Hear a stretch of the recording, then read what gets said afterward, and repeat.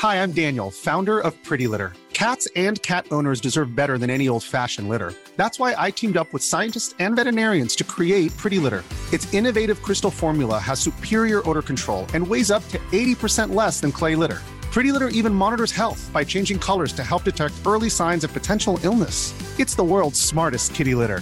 Go to prettylitter.com and use code ACAST for 20% off your first order and a free cat toy. Terms and conditions apply. See site for details. Hey, it's Danny Pellegrino from Everything Iconic. Ready to upgrade your style game without blowing your budget? Check out Quince. They've got all the good stuff, shirts and polos, activewear, and fine leather goods, all at 50 to 80% less than other high-end brands. And the best part? They're all about safe, ethical, and responsible manufacturing.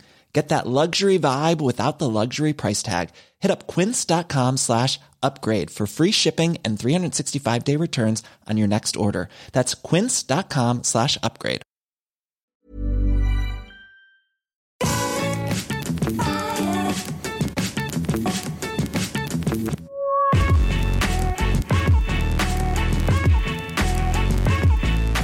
Hello everybody and welcome back to the Triple Jump podcast. It's a video game podcast. My name is Ben. My name is Peter. Hello Peter, welcome to the podcast. Hello Ben, welcome to the podcast. Thank you, it's a pleasure to be here. It is for me too. Are you excited? Yeah, sorry, I thought you were going to say for something, but... No. Yes, I'm excited. I really am.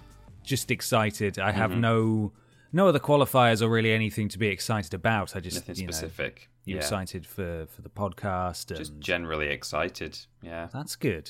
That's good. We both sound excited. We do. Yeah. Especially those long pauses of excitement. Those I are really good. wanted to let that one hang and just see how long...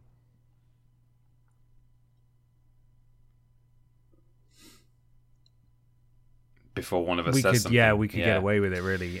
Yes, welcome. This is a video game podcast. We talk about video games here. I don't know if you knew that. Also, every single week we have an actual advert to lead in and close out the show. Different advertiser every time. For some reason, we can't hold them down, but they are always real. And I don't know why you would... I don't know why you'd even say that they weren't. So Peter's got the ad read in front of him for this week. I have. It's right here. Hey, do you like video games? Yeah. Right. I think some of the people listening to this podcast probably like video games as well, because it is a video game podcast. But do you know what people who like video games also enjoy? Chips. Chips. And chips is the one of the things, and the one other thing that they also enjoy, there's only two things, is making their own honey at home. Oh. So introducing... the brand new next generation technology coming out of Sony at the moment. It's the Sony PlayStation Hive. You too can get a whole bunch of bees inside your Sony PlayStation Hive, and before you know it, you'll have fresh honey every morning. Wow. Every morning. It's like chickens laying eggs. The bees just lay a little bit of enough honey for some toast or for your granola. That's amazing. Yeah, it's delicious. It's a weird sort of move from Sony because, of course, until now they've been far more interested in the Sony PlayStation Door, which is the thing that allows you to get into your kitchen in the morning. But then they realised, well, now that people can get into their kitchens, what are they going to do? What are they going to have for their Breckhams? So that PlayStation Hive is ready for you right now. Yeah, well, lest we forget the PlayStation Chive as well. Which is also coming out. So plenty of options. Does it come with the bees? Oh God, there's bees blowing up my phones. Hang on, let me mute that sucker. Oh my goodness. Beep. Okay, there we go. Wow. Right. I was going to say, do the bees come with the console, or is that extra? Are they? Is there? Is there BLC? Like, do you buy them? Can you buy like special bees? Downloadable content. There certainly is. Yes, you can buy lots of different kinds of bees. Bees that like make different flavored honey. Bees that make chutney. Bees that make like proper chip shop vinegar, not like the stuff that's not chip shop vinegar that you can get in the shops, right. The supermarkets. anything you like, any condiment or anything that comes in a jar or bottle, there are special downloadable bees for you to get. Do they make mistakes? No, they don't. They never make mistakes, but they do occasionally make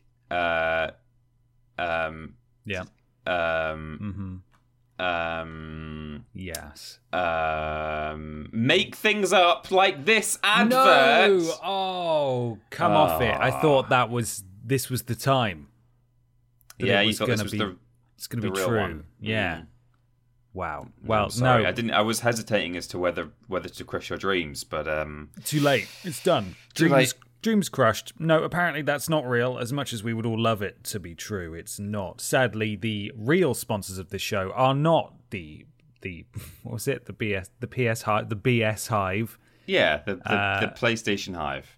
And I shouldn't have even said sadly as a qualifier. I'm just sad about the bees. What I am happy about is that the real sponsors of this show are our wonderful patrons over at patreon.com/Team Triple Jump, where for as little as $1 per month, you can access the weekly post where we ask you for questions for this show, because you guys are the people who get the questions on the podcast that we answer. Also, we need and love your support over on Patreon.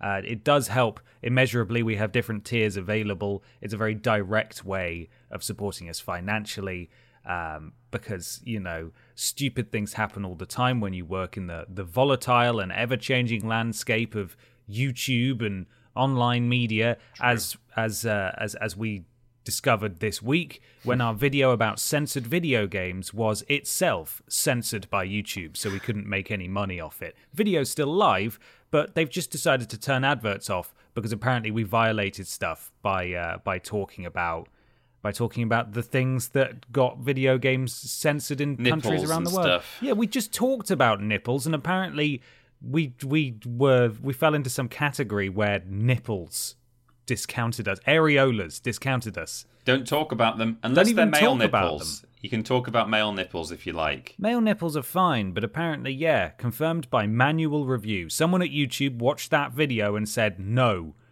don't you talk about nipples. And so we're not going to make any money off that video. And, those videos don't just, come out of nowhere. They take a great deal of effort from several people. So if you can support us, patreon.com/Team Triple Jump goes a really long way, and we really, really appreciate it.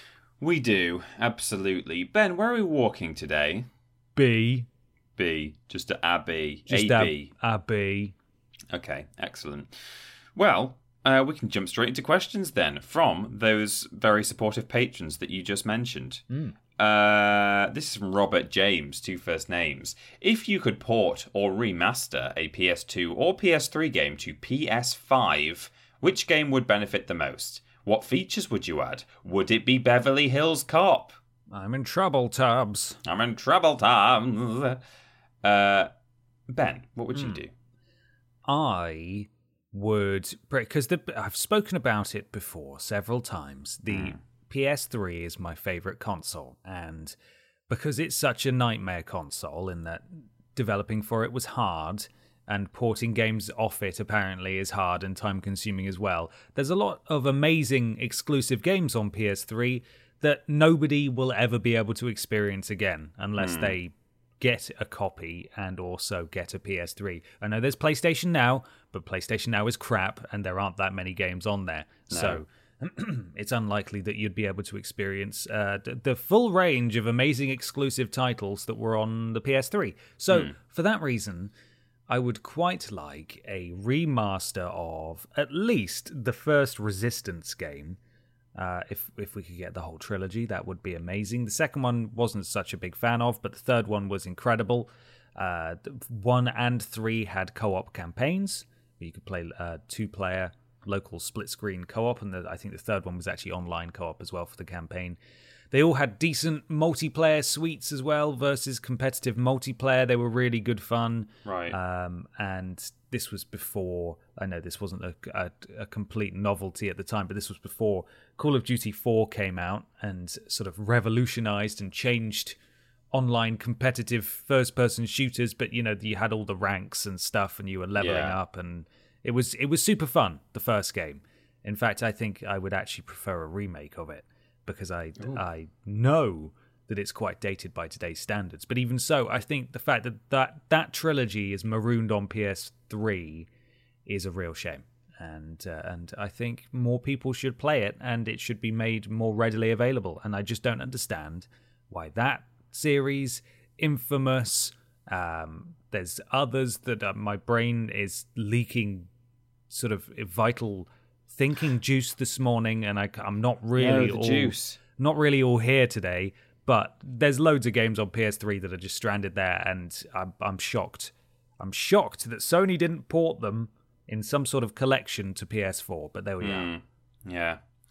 I guess in sort of a similar way, I mean, it's less trapped, but I would probably like to port, or no, again, probably remake Time Splitters Future Perfect. I think for a couple of reasons, really. I think doing a remake / remaster of a game like that, that's one way for a start to encourage a sequel or a reboot or a continuation of the series, because THQ Nordic will do nothing unless they maybe think, oh, there's money to be made with this license. Yeah. So number one, like if people like the Future Perfect remake / remaster, it might sort of encourage more beyond that.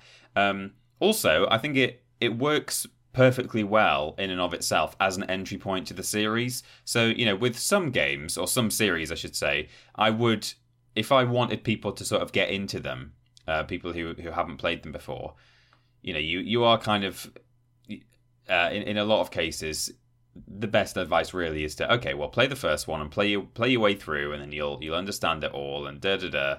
But with Future Perfect, I think that the previous two games didn't have the most enthralling or deep stories in the world, did they? So I think with Future Perfect, all you really need to learn sort of before the opening cutscene is about like Corporal Hart, and even then you don't really need to know about her, and yeah, this guy has got some time crystals that he needs to get back home to save the world. And then from there, I don't think there's really any callbacks that you need to know about to previous games in terms of narrative. Obviously, there's characters that come back and things like that, but you don't need to know that.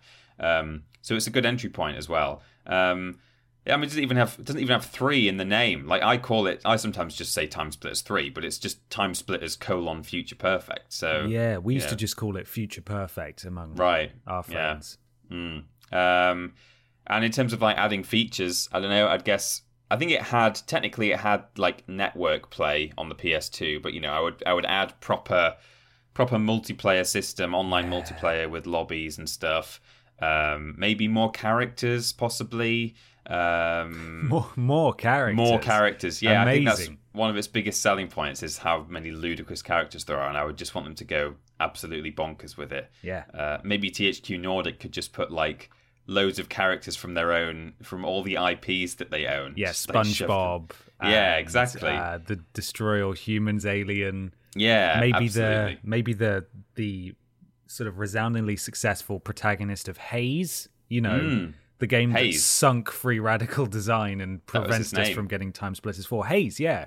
John Hayes. Jonathan Hayes. Honestly, they were all 2008. They all had those names. Yeah, it was like Cal Hayes, yeah. John Strongjaw, Bill Punchfist, Jeremy Max Flux, yes, Jeremy Gunhands, yeah.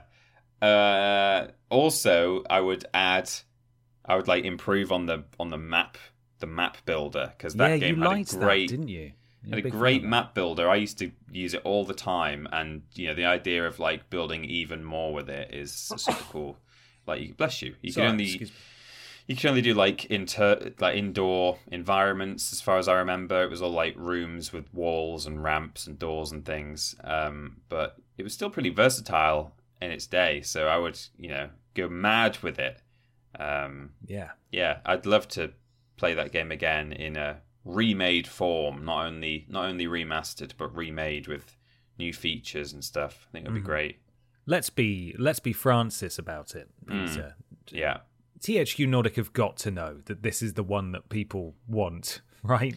You'd think so, because when they acquired it, there were headlines about it on gaming, news outlets saying, "Oh my God, so it's been bought by a new company. It's THQ Nordic this time. Maybe we'll finally get either re-releases or a sequel. How exciting!" And then it never happened. Yeah, they've done some strange remakes so far, and a strange remaster in Kingdoms of Amalur. Not that the original game wasn't good. It's just it wasn't a very inventive or interesting remaster at all. It was just, here's the original game, bugs and all. Yeah. So, yeah, it's really bizarre. But given that they've frequently said that they have 20 billion games in development across their thousands of studios currently, you've got to imagine that the reason we've had such strange remasters / remakes so far is sort of just, again, it goes back to how many games they've got in development, in that they can afford to do that because they're also remaking / remastering really good and interesting games as well, including Final Fantasy, not Final Fantasy, Jesus Christ, including Future Perfect and the other Time Splitters games.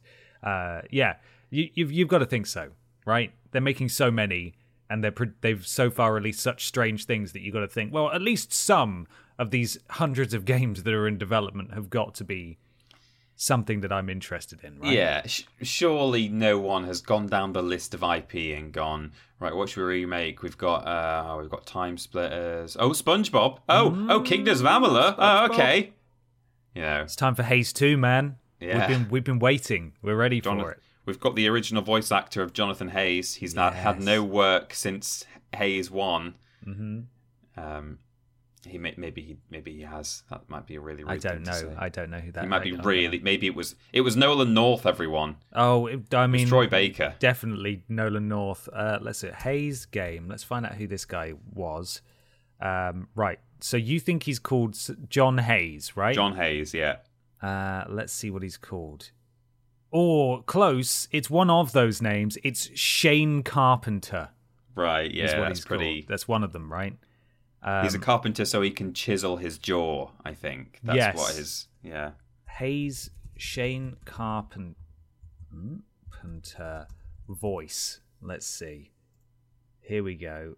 Bertie Carvel. Right. Who's Bertie Carvel? He's got the least 2008 action hero name I've ever heard. He's called Bertie. So he plays Imperial Agent, in parentheses, male, in Star Wars The Old Republic. Right. He played Shane Carpenter in Haze, and in Revolting Rhymes, a 2016 TV show, he played Mirror, Huntsman, Senior Dwarf, and Prince.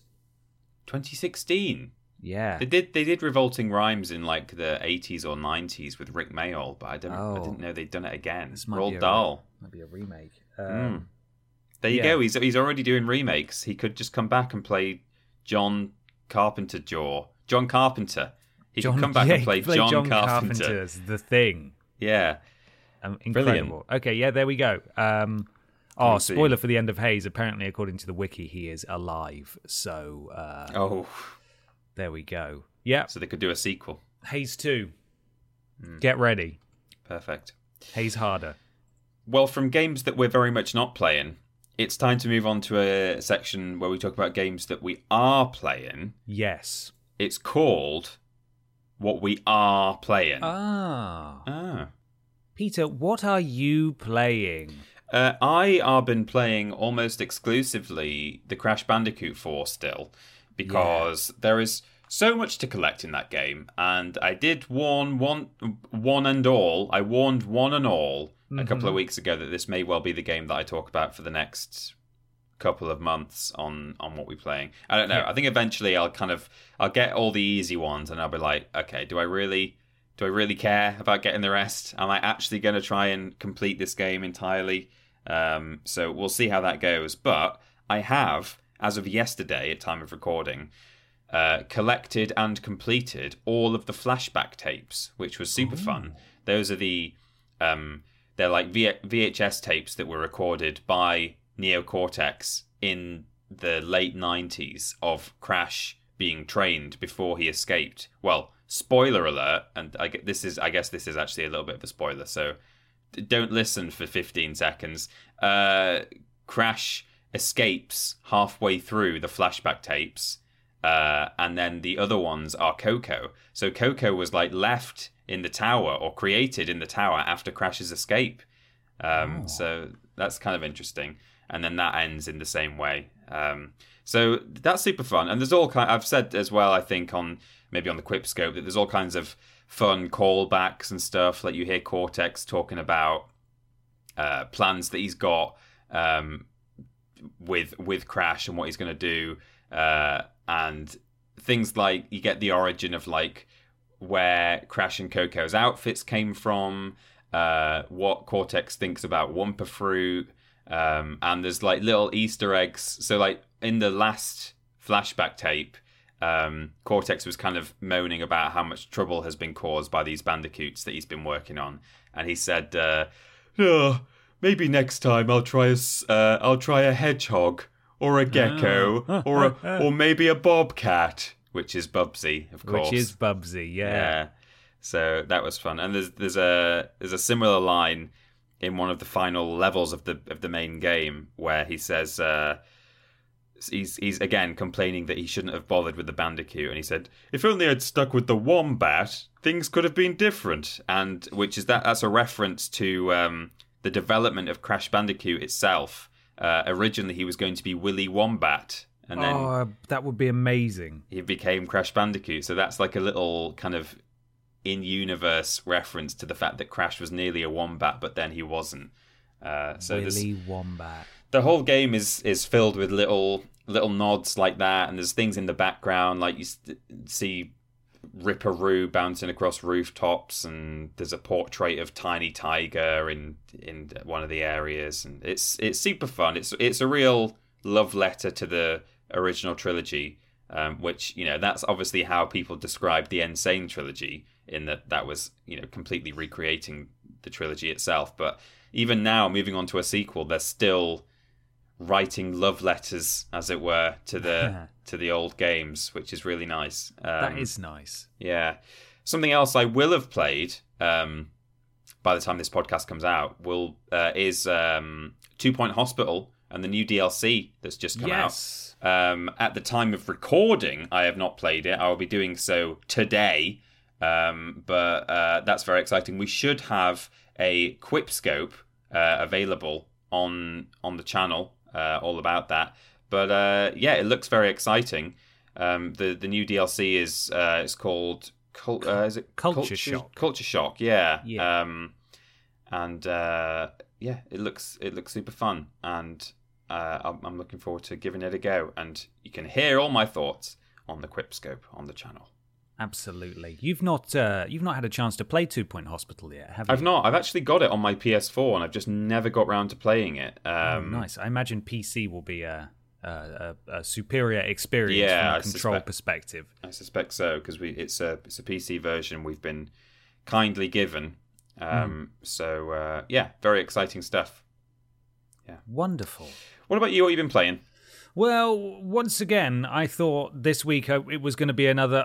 Nothing is. I can't really get into anything. I'm not really enjoying any games. Sort of week. But now that I've amassed my list of games played, I've once again been all over this week. Yeah. So very quickly, after the video game TV show documentary, I think it was High Score that I recommended last time, I've just finished watching Rob McElhaney's Without Further Ado, right? Mythic Quest Raven's Banquet, which was the thing from E3 a couple of years ago, Ubisoft. Course. Yeah. I had no idea. That fell off the face of the earth for me. And even though we frequently take the piss with our Without Further Ado, yeah, because he got it wrong at E3. I forgot that it was a game, it was a sitcom based in a game studio, which sounds amazing. Yeah, I don't always remember that's the reference. Like, I just remember that lots people of people it wrong. say, yes, yeah, not absolutely. necessarily just him, but yeah. But yeah, it aired the beginning of this year, and they also did a quarantine episode, and I've just finished watching the first season. The second season has been, I think, renewed already. It was really good. It was really good. If you get a chance to watch it, I think it was an Apple original. God knows, how and where you can find that. I assure you, I watched it through perfectly above board means. On apple.com. On apple.com /the television bit dot. Yes. And it was surprisingly good. It was a little cheesy in places. Obviously, it's dumbing down the intricacies of game development for the purpose of appealing to a lot of people who might not know about games. And there's a couple of bits which, I wasn't upset by at all, but just given sort of the current issues faced with the games industry, it was quite sort of like, oh, okay, where two testers stay up all night to log some bugs, and they're like wheeling around on office chairs and eating ice cream sandwiches and like doodling all over the place. And then at the end they go, wow, that was some crazy crunch, huh? And it was like, oh God, oh no, okay. But then people are off with depression. Yeah, I think it's a little more serious than that in some cases. Well, yeah, but no, I'm not talking. I'm agreeing with you. I'm just saying. In terms you're of right. How the show portrayed it is sort of like, whoa, crazy crunch, my dude. Yeah. But then they do actually take it a bit more seriously later on in the series. I really liked it.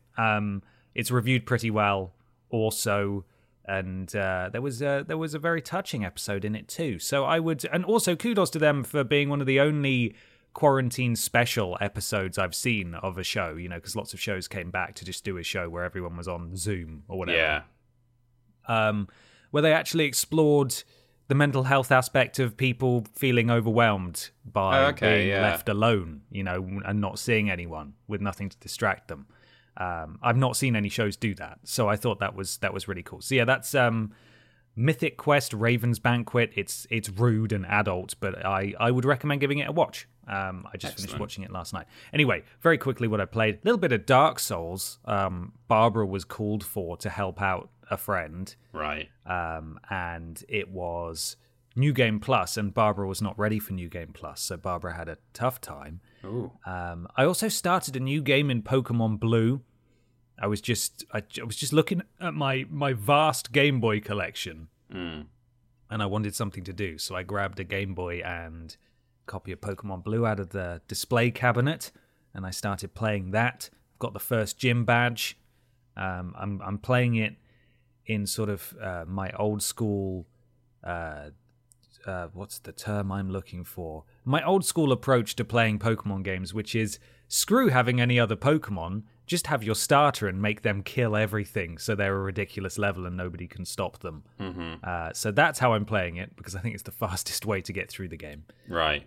Call of Duty Warzone, I keep dipping into. It's increasingly, as people might be able to tell by now, it's increasingly becoming just an avenue for me to catch up with and hang out with friends and old friends and just chat and just play a game for an evening, because everyone's got it. And they've got a Halloween update, which is really cool. Nice. It sets the map to nighttime. I haven't played it yet. It releases loads of spooky ghoulies and zombies and stuff into the playing field and so on, and it looks like an interesting twist. So looking forward to playing more of that. The True is a game that you'll no doubt enjoy, Peter. Mm-hmm. It's one of those really good My First Unity games. Oh yeah, sort of I saw you talking about this. Yeah, I got it because the trailer looked appalling, and there are areolas in that game. I'll tell you that much. Yeah, so we can't talk about it too much or we'll get demonetized. But it was appalling. I followed a trophy guide to get the platinum, and it was so broken and janky, and it was everything you would expect and more. Really, really, really bad. With just the funniest animations I think I've ever seen in a game. And finally, Mass Effect Andromeda. Oh yeah, you still on that? Played some more last night. I played a little bit after I talked about it on the podcast last week, and I pretty much immediately encountered a bug that sent me back to the main menu, and then it wouldn't recognize any controller inputs, so I stopped there. I've now played a little bit more. I've got my ship. I've gone to the first planet and completed the main quest there, and then I spent the last portion of last night running around and talking to all of my crew. There's, outside of what's been said about Andromeda to death, about the jankiness and the bugs. I haven't encountered any real bugs yet, apart from the one that sent me back to the main menu. I got a lot of tweets from people saying that they didn't have any issues, which is totally fair, but I think it's pretty telling that I encountered one immediately. Yeah. It's just very janky. Facial animations are still really weird and unnatural. The way they run is strange. Nobody moves like a person, and the voice acting is all over the place. It just doesn't have the Mass Effect magic. I think it's competent enough, but it's definitely not up to the standards that people were expecting. And I obviously, coming into this 3 years later, I wasn't expecting much. But I'm going to keep playing it and see how I get on until something else comes out that distracts me. Yeah, I'm glad I've gotten over the first initial hurdle of, wow, this is Mass Effect Andromeda, huh? Yeah. And now I'm actually sort of getting into the meat of it. The combat's fun, and I like that. So I'm going to stick with it for now, and we'll see how we get on. Well, I'm glad you got over the first hurdle of, like, it locking up on you and that you were willing to continue, and now you're, having enough fun with it. Because, that's the kind of thing where if you go into a game already knowing that, this is supposed to be bad and buggy, but I'm going to give it a chance, and then within half an hour, you suddenly, like, soft-locked. It's like, oh, okay. Well, yeah. or hard locked, I guess, in this case. That can be enough to make you just go, right, okay, I guess it's as bad as it's supposed to be. I'm not going to play it anymore. But you got through it. Excellent news. I'm going to keep playing. I heard people on Twitter loud and clear. There was a big response. A lot of people saying, why on earth are you playing that? Yeah. And a lot of people saying, I really liked it, actually. It wasn't as bad as everyone says. It's a perfectly fine Mass Effect game. Obviously, Mass Effect I don't associate with perfectly fine. I'm a huge Mass Effect 2 fan, and I was immediately hooked and cared about that game and universe and all the characters, despite not playing Mass Effect 1, because it wasn't on PS3 at the time. This, though, don't really feel an affinity for anyone at all. Right. So there's already a big sort of dissonance there for me, but I'm going to keep playing, and I'll see how I get on. Okay, yeah, good. Well, we'll all see how you get on. I suppose we will, won't we? In the next What We Playing. That was What We Playing. It's time for question 2, though. This is from Jonesy. Hello, chaps. You've been contacted by a new video games convention. What's it called, Peter? VidGamCon. Yeah. Very good. That is offering a chance for those in journalism/media to come along and interview anyone they would like from the world of gaming. Producers, writers, voice actors, artists, designers, everyone is there. Must be a pretty big aircraft hangar, it says. Who would you choose to interview, and what would be your line of questioning for them? As ever, keep up the great work, guys. Take care, Jonesy. Oh, thanks, Jonesy. Good question. Thank you. I've got just a selfish answer here. I wouldn't. I could have chosen something here as a Triple Jump employee, go and try and get some sort of important current events scoop about what's going on somewhere or with this game or that thing. But really, I would just want to get like the original Spyro team together and just talk to them about every aspect of the development, because I've seen them on like interviews, and there was like that video that I think you might have seen actually, that a speedrunner ran through Spyro 3 with, I know Ted Price was there, I think Brian Hastings as well, and someone, anyway, like 3 of the devs were there, and they watched this speedrunner like break their game. And all the way through they're like talking about things that they did, and like, oh yeah, I remember when, like, who sat and came up with all that and stuff. So they seem to remember quite a lot about the development of those games, which is nice, because sometimes you watch interviews with either like game devs or perhaps like movie casts or directors or whatever, and you say like, oh, how did you feel about this scene? And they'll go like, oh, I don't really remember. What are you talking about? What happened? Okay, yeah, I don't know. But they seem to very much like remember a lot of stuff that they did, and more to the point, like things that were cut out. I think that's what I'd really like to hear about. I know like there's some stuff that has survived in old screenshots of early builds, like the balloonist with the hot air balloon was replaced he replaced a boatman who looked like Asterix, and he had a big like horned helmet and a yellow mustache, and he had a Viking sailboat that you would go around between the worlds riding that. So just things like that really interest me. I know there's supposed to be like a whole world that was cut out, maybe, possibly. So yeah, like Ted Price, Alex and Brian Hastings. I think they were brothers who worked on it. I think Mark Cerny was like sort of executive producer. He's always around, isn't he? He is, isn't he? I like the idea that I would get an interview with Mark Cerny and just talk to him about the original Spyro games, rather than like any of the work he's done since then. Knack. Yeah, Knack, exactly. Knack 2. PS4, PlayStation hardware. PS5. Yeah. Tell me about Spyro 1. Did they really cut out the boatman? And Mark's like, I wasn't involved in the design process, don't ask me. I wasn't involved in the design process. I don't know what you mean. Spyro. So that's what I'd do. I'd be selfish and just talk to them about a really old game, rather than do anything useful. Well, I'd do the same. Yeah. I would talk to David Cage.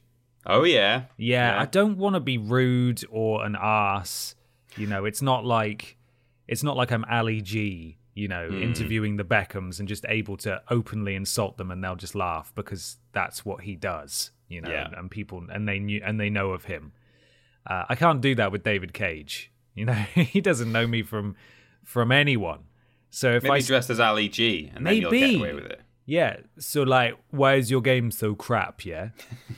If I did that, he would walk out. So I couldn't just say, wow, I think you're awful, but also amazing. I'm obsessed with your games. But I would genuinely like to just hear, about what inspires him. Maybe what his ambitions were for Beyond Two Souls, and if he'd do anything differently, because that's definitely by far his weakest game. Mm-hmm. But it's weak in a very unique and spectacular fashion in that the production values are insane. Yeah. And he's got such huge actors in it. There's like, what were you doing? Like, how is it so good looking but so weird at the same time and so divisive? Are you proud of it? Like, what would you change? I wanna know, because that man has been and his team have been at the cutting edge of dramatic storytelling in games since they first started. Yeah, they didn't kick it off. Games were dramatic before then, but certainly they've brought in a new angle that's completely fresh, and I'd be interested to hear what he thought of Until Dawn and Supermassive Games' subsequent titles that are definitely inspired and build off what Quantic Dream has done before. Absolutely. I'd just be really interested to know like how he works. He's a little bit scandal pending as well. Right. Or certainly his studio was. I don't know what the outcome of that was, so I won't speak on it or speculate, but certainly there were reports that things weren't necessarily so great at Quantic Dream, but this was some time ago, and I don't know how complicit he was, but certainly senior members of staff were. So by all accounts, it seems that he's just a bit of a crazy man, and I kind of want to know how he works. I think that'd be really interesting. I want to know if he played Man of Medan and thought, "Oh, this is great. This is fantastic. This is perfect. This is what I was going for." There aren't enough super colliders in it, though. Yeah. That spill ghosts out from the other side. Yeah. Why can't I fall over crates of chickens in this game? Yeah, Rubbish. Plenty of ghost hands, though. It's pretty good. But yeah, I'd talk to David. Yeah. Wow, okay. From one weird game to several weird things. Are you ready, Peter, for what comes next? Let me once and for all see if there's any paper in this room. Okay. Because we can't keep doing this. It's impossible for us to keep doing this. Yeah. There's got to be something. What's this? He's gone. He's off looking for stuff. No, doesn't sound promising. The mouse mat's fine. No is the answer. No. I'll have to make a note for myself. Hello, I'm back. I've got a mouse mat. You've got a mouse. I was going to say, yeah, use the mouse mat. And how are you going to make a note for yourself with no paper? Oh, I don't know. On my phone? Maybe I can use my phone to do a papery noise somehow. Just smash it into the desk or download an app. There's an app for that, I believe, is the phrase. Remind me, in 1 hour, bring paper upstairs. Okay, that's fine. You that's good? Done. All right. Yep. It's time for Weird News! Weird News! When you're ready to pop the question, the last thing you want to do is second-guess the ring. At BlueNile.com, you can design a one-of-a-kind ring with the ease and convenience of shopping online. Choose your diamond and setting. When you find the one, you'll get it delivered right to your door. Go to BlueNile.com and use promo code LISTEN to get $50 off your purchase of $500 or more. That's code LISTEN at BlueNile.com for $50 off your purchase. BlueNile.com, code LISTEN. Hi, I'm Daniel, founder of Pretty Litter. Did you know cats tend to hide symptoms of sickness and pain? I learned this the hard way after losing my cat, Gingy. So I created Pretty Litter, a health monitoring litter that helps detect early signs of illness by changing colors, saving you money and potentially your cat's life. Pretty Litter is veterinarian developed, and it's the easiest way to keep tabs on your fur baby's health right at home. Go to prettylitter.com and use code ACAST for 20% off your first order and a free cat toy. Terms and conditions apply. See site for details. Mom deserves the best, and there's no better place to shop for Mother's Day than Whole Foods Market. They're your destination for unbeatable savings, from premium gifts to show-stopping flowers and irresistible desserts. Start by saving 33% with Prime on all body care and candles. Then get a 15-stem bunch of tulips for just $9.99 each with Prime. Round out Mom's menu with festive rosé, irresistible berry chantilly cake, and more special treats. Come celebrate Mother's Day at Whole Foods Market. It's Weird News time. Time for some strange video game news. Peter, weird me. Smash Bros. Patches out Minecraft Steve's meat. This is according to Polygon.com by Patricia Hernandez. Sorry, Patricia, for saying your name wrong.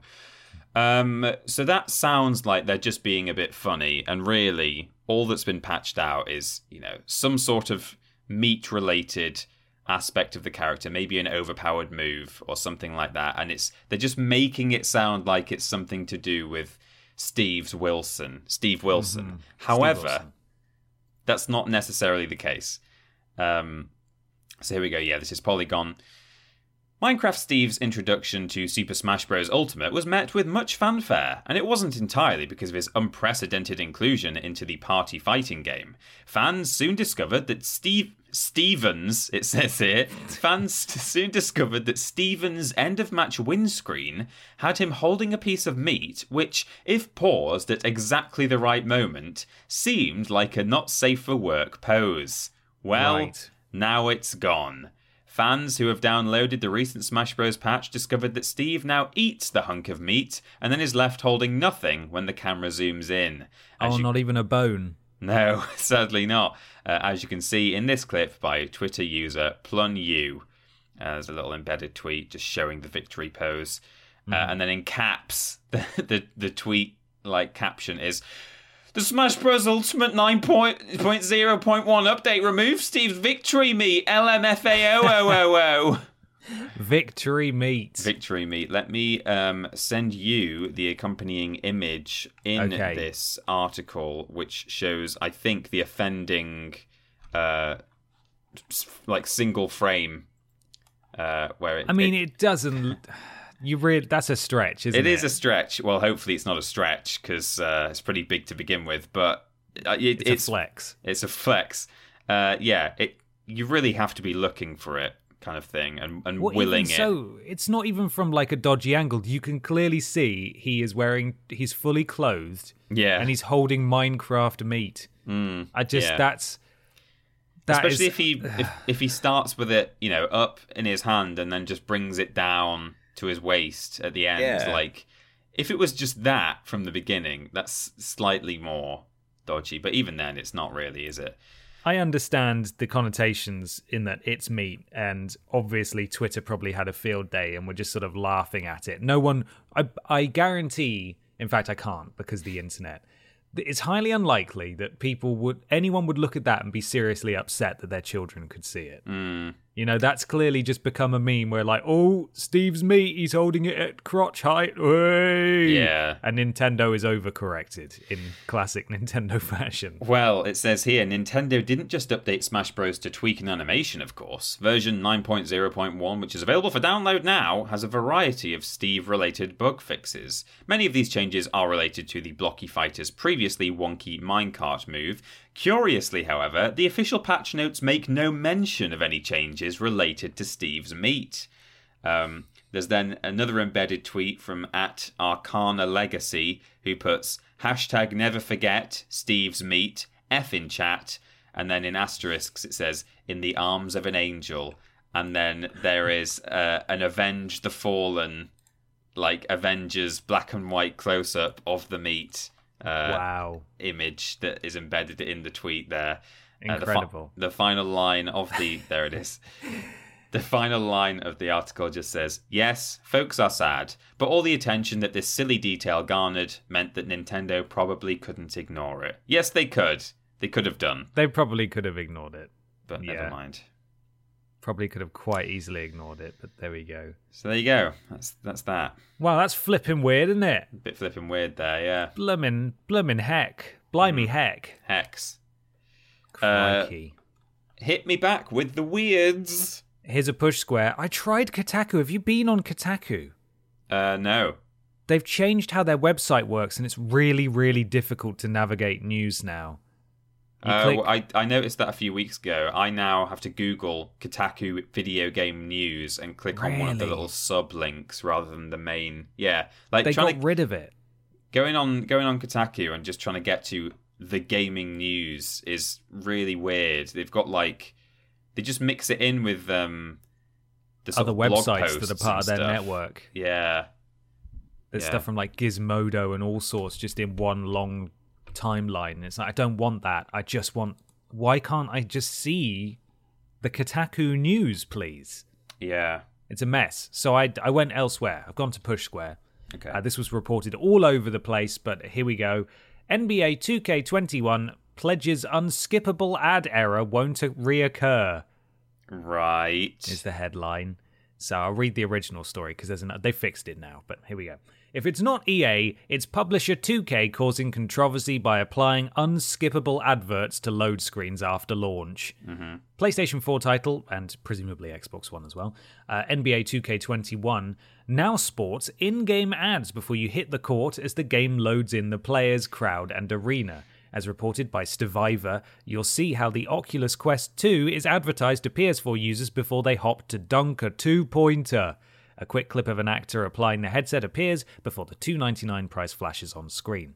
This was a problem players faced last year in NBA 2K20, and it appears to have come back once more in this year's iteration. Of course, the advert does not break up gameplay, and if anything, adds to the authenticity of 2K's aim of creating a real-life basketball match on your telly. However, nobody really enjoys being advertised to after purchasing a $70 game, do they? Who knows if this tactic will also carry over to the PlayStation 5 version, which costs even more if you opted for the version containing a free next-gen upgrade. Dear.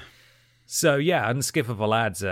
This has happened a few times now, it feels like. I swear I've spoken about this before. Well, I have navigated to the hard-to-find news tab on Kotaku now, and lo and behold, Luke Plunkett, weird news editor at Triple Jump, that's not true, has written that story. So, yeah. See, there we go. It definitely counts. Yeah. Not that there was any question whether it did. I'm just saying. Luke Plunkett wrote it. Luke Plunkett wrote about it, so it is weird. It's got to be. Update, 2K Sports has responded to the unskippable ads that appeared in NBA 2K21 over the weekend, explaining that they were part of an NBA 2K TV presentation, but weren't supposed to show during loading sequences.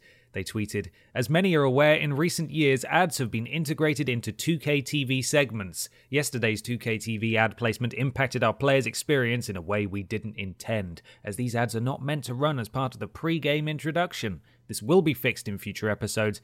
Thanks for your continued feedback." Which to me just sounds like, we're sorry. We're sorry. Whoops. I know it probably wasn't intentional. Even so, get adverts out of games. I Absolutely. just don't understand it. It was exciting in Crazy Taxi when you saw fast food restaurants. I'm okay with that. Don't put blooming adverts, like actual adverts in the games. Not actual ads, just shove a massive Activision billboard in whatever open world city Activision have just released. Or, you used to get that a lot where the devs, you get like EA billboards on FIFA and stuff. Fine, do it if you like. And yeah, if you want to do a few brand deals and have like a fast food restaurant or some Monster Energy on the table, then go for it. But bloody God, Monster. I would actually argue the Monster Energy was a bit much for me. Yeah, but, it was a bit much for me. I'm almost being a bit facetious, but yeah, don't do actual adverts, please. Even if you're going to pretend that it's part of the watching basketball on TV experience. Fantastic. I love it. Yeah. You're going to make me pay a license fee now as well, or what? Yeah. Well, you got to pay for the season updates and the battle pass as well. So, God, I hate games so much. Well, there we go. That was the weird news. Let's move on to the next question. From Stephen Scodes. Hello, Ben and Peter. With only a month away until the next-gen consoles launch, in what way do you think the current-gen consoles change the gaming industry and the way people play games? It's only a few weeks until the new consoles launch here in the US, and a week later for you guys in the UK. Very excited for the PS5. Keep up the amazing work, lads. Thank you, Stephen. Thank you, Stephen. So I think a few weeks ago we talked about the sort of the how games have changed. Yeah. In this generation, what sort of eras we've entered, bearing in mind that, different console generations are synonymous with different evolutions in the gaming industry. But in generally speaking, what do you think this most recent generation of consoles has done to change how people play games rather than the games themselves? I think, and this is only in personal experience, and I would need some proper actual statistics to prove it, but I wonder whether couch co-op and people going round to each other's houses to play games has reduced fairly significantly.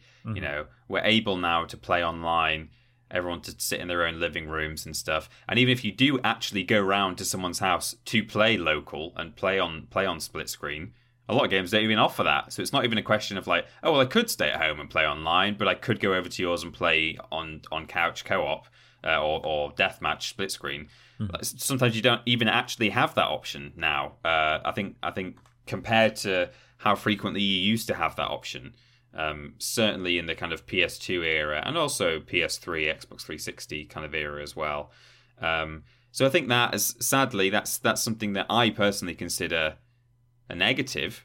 But I think there's other aspects too that are much better. I really like the idea now that it's so easy to share screenshots, video clips and stuff of things going on in your games. There was once upon a time, if like a really weird glitch was happening, you would have to pull out your phone and start just filming your screen and then go, oh, look at this thing that happened the other day when you get to school the next day or something. I remember I had a video on my phone of on PS2 in Baldur's Gate Dark Alliance 1 or 2, I'm not sure, where this enemy was just sort of spinning around me really quickly and it kind of looked a bit silly, and I got he was like locked into doing this animation, so I was able to get my phone and start filming it to show my friends. And it was just, there were like scan lines because it was a CRT and it was really blurry and horrible and you couldn't tell what was going on, whereas now you just hit the share button and pop it straight on Twitter or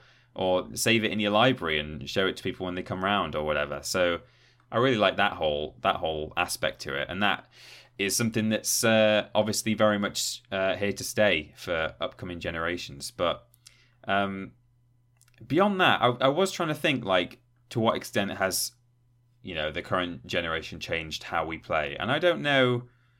I'd like to hear your thoughts, whether you've got anything else, because for me it was mostly just the lack of people playing together in the same room, really. Yeah. I think this generation has sort of the end result where we find ourselves now. It's been a generation that has been one of convenience and impatience. We want this. We want games now. We want them better. We want them faster. We want them prettier. Too long, didn't read, saw the tweet, saw the headline, furious now. How could they do this to us? Yeah. Streaming games, preloading, frame rates, Digital Foundry performance comparisons that determine a console or game's value based on milliseconds of performance difference. It's all sort of been building to this point now where it's like we're so impatient that the games just need to load immediately. And they need to look incredible, and we will not settle for anything else. They need to load fast, look great, and run smoothly, and that's it. And if they don't, it's a huge inconvenience somehow. You know, I think this is just largely true for life in general. Yeah, really now it's the way the world is now. Yeah, it's convenience. We need it. We need it now. Like I'm not going to. Very few people are going to be asked to stand up and put a disc in anymore. It's getting lower and lower, that amount. Fewer people are going to stand up and charge their controller if it runs out of battery. Some people might just switch the TV off.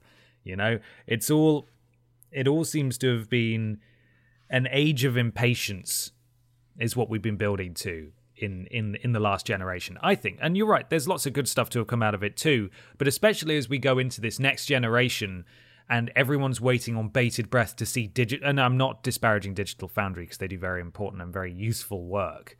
But the fact that people put so much stock in milliseconds worth of performance or graphical fidelity or frame rates and stuff, unless there's, a marketably horrible difference where one barely runs, it's such a minor thing, it feels like. It feels like such a small thing to count as a victory. Mm-hmm. But people put so much stock in it now. And I think that's what the last generation did, was just make us hyper aware that as the strides between consoles in terms of how games look, we say this every 5 years, it's like, we didn't think games could look any better. And then look at us now. Look how far we've come. But really, things aren't changing that much. They're just getting smoother.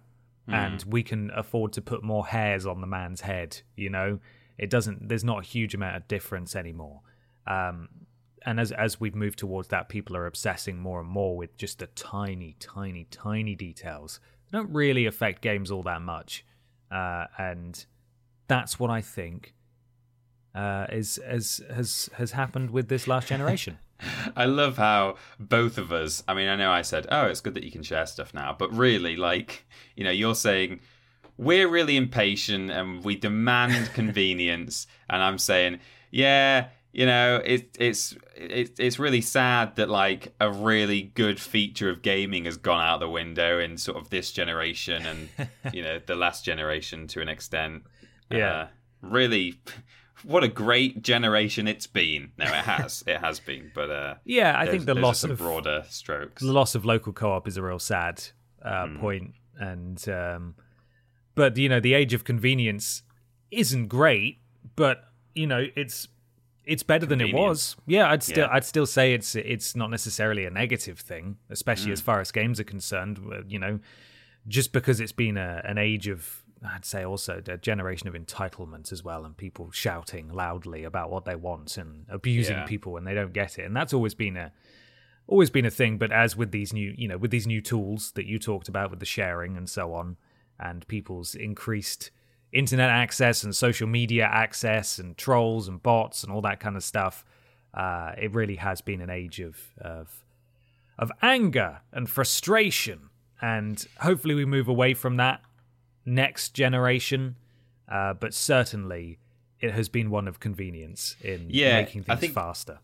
I think it's easy to blur the line between, it is an age of convenience within gaming and beyond, and because there is also this age of entitlement, it's easy to just mash those things together and say, God, why do you feel so entitled to things being more convenient to you? But they're not necessarily the same thing. It's still a good thing that things are very convenient and easy to do now. I always think, for example, my grandma, when when I've been like at her house, or she's been round to our house, obviously not this year, but last year, I remember her watching. We were watching TV, and an advert for Alexa came up on telly, and it showed a guy saying, "Alexa, switch on the lights," and the lights came on, and she was just sitting on the sofa going, "Oh God! Oh, the notion that someone couldn't be asked to get up off the sofa and turn on the lights, that really, really frustrated her." But then she said, "Oh, mind you, I guess for people, perhaps people who have like limited mobility or whatever, that's obviously a really good thing. So just because things are convenient and getting to the point where we can have something now and quick and good quality, that in itself is a good thing. It's just it's easy to mix that in with this mentality that of entitlement and thinking that like I deserve a game that's 10 out of 10 and loads in half a second and I get a free upgrade to PS5. Yeah, exactly. Yeah, so there's a difference. So it's a good thing that things are more convenient. Really, yeah, I completely agree. Completely agree. They just sadly those two things tend to go hand in hand. Exactly. Yeah, convenience, absolutely. We've come so far, and things are way easier now than they ever were.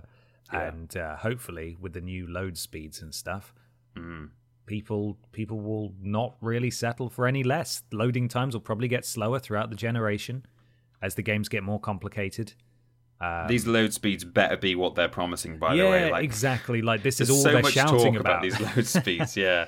So hopefully they are. But yeah, that's what I would say. It's been a generation of convenience, increased convenience to the point where we won't settle for any less. Yeah, you're right. Right. It's time to move on to something rather large. Rather large. Talking of convenience and not wanting to wait for things. Yeah, and things that are lost now. Yeah. It's time for the big discussion. Big discussion time. Welcome to the big discussion. This big discussion comes courtesy of Samlot. Samlot, I think you should read this one, shouldn't you? It's your turn. Yeah, I will. Oh, right. I thought you sort of waited for me to read it. No, I wanted you to respond to my really fun pronunciation, so I was just hanging on there. Samlot. Perfect. I feel seen, I feel heard, and I feel valued. The Knights of Samalot. Okay, well, now you've just one-upped me, so now I don't feel so valued anymore. Sorry. Hey, Ben and/or Peter. Why would it... What? A big leap we're going to... Oh, I see. The question reader, I suppose. I was going to say, like, one of us might not be here for some reason. A big leap we're going to see in the next generation of games is a dramatic reduction in loading times, with some games doing away with loading screens altogether. This is generally hailed as a great step, and rightly so, but it does throw up some questions. Loading screens are a part of the language of video games and something we've come to expect. They often serve important functions, with developers utilizing this dead time to provide tips or information about the game's lore. In fact, the loading time was even artificially extended in order to give players enough time to read the on-screen tips in Ghost of Tsushima. That's true. It was loading too fast. How do you think next-gen games will address this disappearance of loading times? Are we about to see in-game tutorials get a lot longer and more tedious? Keep up the great work. These podcasts have been a godsend during these nasty C-virus times. Thank you, Samlot. Thank you, Samlot.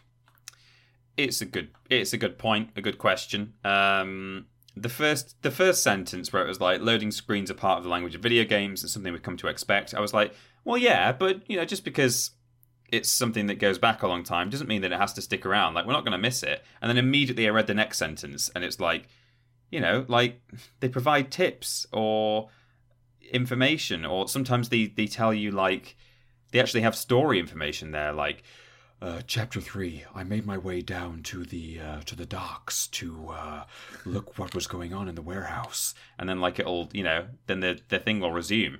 That was the vampire game, wasn't it? That we played? Sort of was. I don't know where that came from, but it was. I watched a vampire float off the boat. Yeah, and I thought, God, that's true, actually. Like, quite a lot of games, not only do they have... I mean, I always think the little tips on loading screens are mostly there just to keep you entertained and have something to read. Like, I don't think it's ever super vital information in terms of control tips or anything like that. You probably already learned it in the game. But, there's some games do still like to put narrative information in there, or they use the loading time just to sort of break it up, like maybe one day to the next. I think it's important to think about like how we are going to lose a certain place within the video game experience to put those tips or that narrative information. So I think like obviously the easiest remedy would to just have a kind of a splash screen come up that doesn't have a loading bar or the words loading on it. It just says press X to continue or press A to continue. That's the immediate solution. But you have to question, is it worth doing that and kind of breaking the flow of the game if you don't have to anymore? Whether tutorials are going to be extended and more bloated, I don't think that's the case. I think we've actually come a long way in making quote-unquote tutorial levels feel less like tutorial levels now. Normally it's all quite well hidden in what feels like actual gameplay. Just say press X to hop over this log and you'll do that, but you're still playing the game and experiencing a level and things are happening around you. It's not just you're in Hello, I'm David Cage and welcome to my video game. This is Bob. You're not in some VR room where it's all wireframe and someone's saying, press the X button to jump over an obstacle. Okay, Snake, I need you to press the cancel button. Yeah. What is X? Is that? I don't Yeah, that was the best one when it was from a multi-platform game and they didn't want to record. Yes. Press the action button. X what? or A. Yeah. Press the jump button to jump. Oh, okay. Yeah, I'll do that. Oh, yeah, the one with the man jumping on it. Yeah. So I'd like to think that it won't affect tutorials themselves. But yeah, there is loading screens do hold important information sometimes, and maybe some games will continue to have some sort of splash screen that comes up, but you'll just be able to instantly skip it. I don't know. It's hard to say. Yeah, I think you're absolutely right. It's just loading screens are just going to, I mean, again, if they actually hold true to their promises, loading screens are just going to become a casualty of moving forwards with technology. These loading tips, they were never necessary for players. They were necessary for developers to keep, as you said, players entertained while it was loading. Yeah. It's just sort of evolved symbiotically, where it was like, well, we need loading screens, so we might as well use this dead time to talk to the player. Now that it's not a problem for developers, if they need to provide tips, they're just going to have to find a new way to get them to people. And you're right, they could do that via just sort of a tutorial that's organically in the game. Like I think of the Outer Worlds very brief tutorial, which is perfect, which is you just running down a hill and there's a log you have to jump over, there's a log you have to crouch under, and then there's a little bit of stealth to get past an enemy, then you shoot a person and then they just let you go. Like, go do your thing. Yeah, exactly. That's it. Like, you don't need much more than that. There are still going to be times where you get a game over or you die, right? And those screens can still provide tips and valuable information, and it can just be, and again, with loading screens probably aren't going to disappear, they'll just be incredibly short. Yeah. And so what they can do is do that thing. I mean, and I'm not necessarily a fan of this because I kept being caught out by it, I think by BioShock Infinite kept catching me out with it, where when it finishes loading, it says press X to continue. Yeah. In small letters in the corner. So you just sit there on your phone waiting for it to load, and you look up, so, oh, for God's sake. So they could do that on death screens or loading screens. It could still, load almost instantly, but then you just have to press a button to manually leave that screen. But genuinely, I think, not all games are going to need this. They can find other ways to communicate with the players. Bloodborne, for example, on launch. Bloodborne doesn't need loading screens at all. None of the Souls games really need loading screens. They're just there. And when Bloodborne launched, not only did it have very long load times, which were eventually patched, but it used to just have the game's logo on it. That was it. Right. They had to patch it to match the other Souls games in that it then had item descriptions up on the screen. So it never told you useful story points, because obviously the story is very weird and non-existent practically, but it did at the very least show pictures of items with their descriptions and stuff, so it was sort of like lore that popped up. But that's a game that will not suffer from losing loading screens or load time, and I think a lot of games won't And it'll just be a new, as we move into this new age, it'll just be a new problem for developers to solve, and we'll head off in a brand new direction in how they communicate with players. Yeah, I think so too. We can only sit and wait to see how long or short these loading screens actually are, and of course, it's going to vary game to game as well. And maybe with games that were initially released on current gen. Maybe they'll have faster loading screens than the launch titles for PS5 because they might be, bigger, more complicated games. I'd like to think so. Yeah. So it'll take time. Even you won't even know from launch necessarily exactly what the situation is. God, it suddenly got me. I've just realised it's got me very excited that Crash 4 might actually have a bearable reset time. Yes, now that's true. You're getting a free upgrade with that. I'm one? not sure what the situation is with Crash 4. Maybe I think you are. I'll just have Right. I'll have a quick look. So we're Crash 4 next gen upgrade. Let's see. As it is not. Well, okay. I don't know. It looks like there's lots of could be's. Right. Yeah, I've not heard anything specific about it, but even if it's backwards compatible, it might just load faster on the better hardware. So yeah. Well, at the very least, it's been listed for Xbox Series X, so they'll probably sell it again. Yeah, they may but well do that. I don't know if you get an upgrade like that. We'll see. Well, there we go. We're getting so close now. Next gen, you can sniff it. Don't ask first though, because that's a bit. Don't overstep. Peter, if people want to get in touch with us, oh my goodness me, and let us know what they thought of the discussions this week, how and where can they do so? Team Triple Jump, wherever's worth being. YouTube.com and twitch.tv/Team Triple Jump. That's where we put all our content out, videos and streams. When we stream on both of those channels, Lord Brotovich, Cecil Prumps, Madsterdactyl and Trowling Badger are modding the chat. Thank you. Twitter and Facebook.com/Team Triple Jump are our social medias where you can get in contact with us. Luke Eldon's looking after Facebook. Thank you, Luke. We've got a Patreon, patreon.com/Team Triple Jump. There's not 2 forward slashes. That has all kinds of rewards. You can ask questions on this very podcast. Worst games ever, 2 days early, all kinds of other things. There's a Discord, bit.ly/Team Triple Jump, and that's modded by Jack and Joe. They're keeping it all civil in there. Thank you. The podcast is available in audio form if you're watching on YouTube, in all the good podcast places, or you can go to play.acast.com/s/Triple Jump. The website is triplej.mup, and triplej.mup/shop is where our shop is, with some exciting merch. Might be some new merch on the way in a few weeks and or months. Oh, it looks cool. It does look really cool. And finally, triplej.mup/VODs is a link to our YouTube VODs channel where all of our VODs are uploaded. And not only that, but we get weekly highlight videos as well, and they're edited by Pat. Thank you, Pat. Yes, thank you so much, Pat. Those we're on to our second week of those now. There's also a sort of a recap of everything that happened in Beyond Two Souls, because obviously we stopped streaming that back in March-ish. Yeah.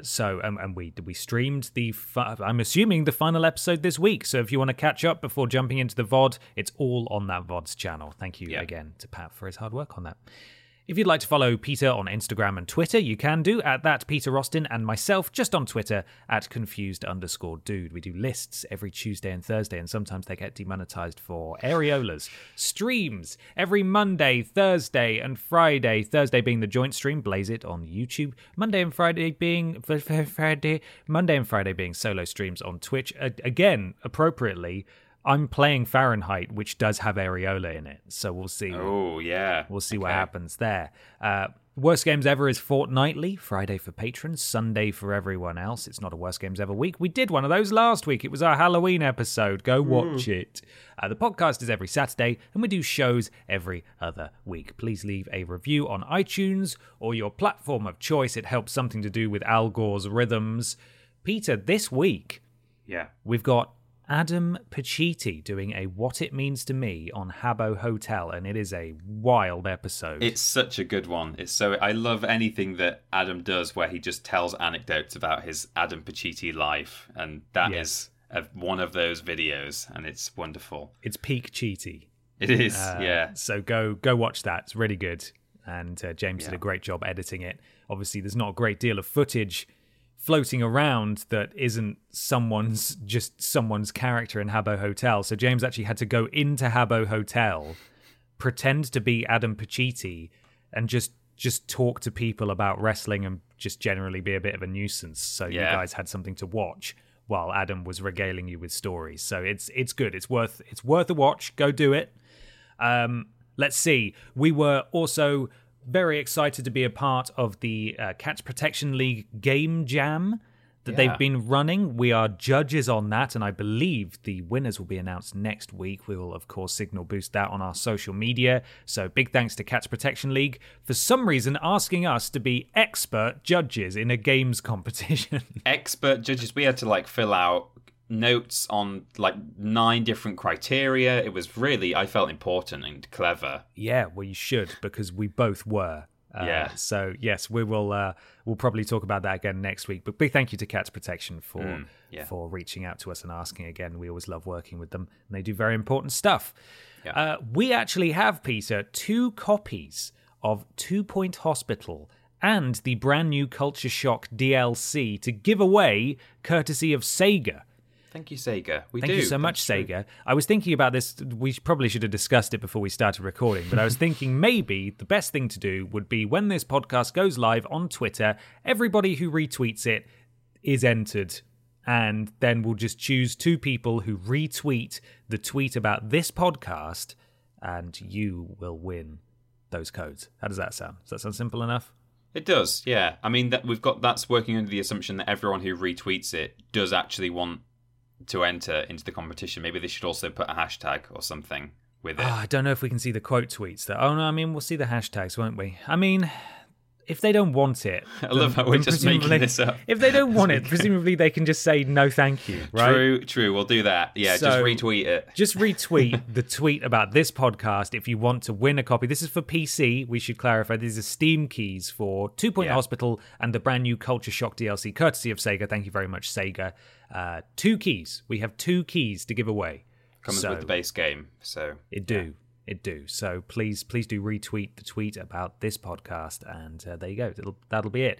Another thing to mention: next week will be our Halloween episode. It releases on actual Halloween. So if you are a patron, supporting us very kindly over at patreon.com/Team Triple Jump for as little as $1 per month to get access to the podcast question post, then make sure you get your spooky gaming questions in on the next request for questions. What's the scariest game you've ever played? Yeah. How many of those we're going to get?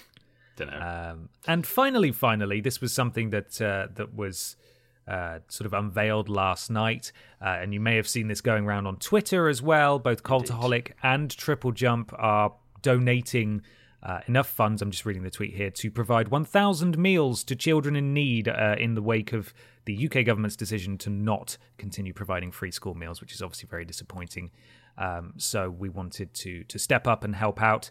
And if you would also like to contribute and help feed people that really need it, school kids, school kids, essentially, who need school meals, then you can do so by going to fairshare.org.uk/active8. That's active, and then the word 8 as in eat in the past tense. To have eaten, yes, exactly. That's that is via the Fair Share UK sort of charity. So when we say children in need, we mean needy children, not BBC children in need. No. Yeah. No, children who rely on school meals and yes. will no longer have them. We've donated money to buy some of those meals for kids who really need them, and if you could also support them, that would be amazing. And we all need to come together in crappy times, and it's a shame that we are consistently let down by the people who should be looking out for them, for these people. Yeah. So if you can donate, please do. Right. I believe we're all done. Yes, I think that's it. Well, we're almost all done, but it leaves us just enough time in this arbitrarily long podcast, but there's always just enough time to go over our sponsor once again. Hey, you want that honey when you go downstairs when you get up at PlayStation 3 o'clock in the morning, go downstairs, walk through your PlayStation door into your PlayStation kitchen, and have some PlayStation toast with the Sony PlayStation Hive Honey. Wow. Fresh out the kitchen. Yum, yum. Oh, look out, your cat's done a PlayStation 2 on the floor. Oh, no. Oh, I'm going to send it to PlayStation 7. Are you going to kill it? I might, yeah, well, you know me, Minecraft. I did it. Yeah, oh, that's true. Yeah, you did. Yeah. You did murder a cat, so there we go. Well, thank you so much, everybody. We appreciate you listening. Please stay safe and healthy and happy out there, and we will see you again next time. Bye-bye. Bye, everybody. Bye.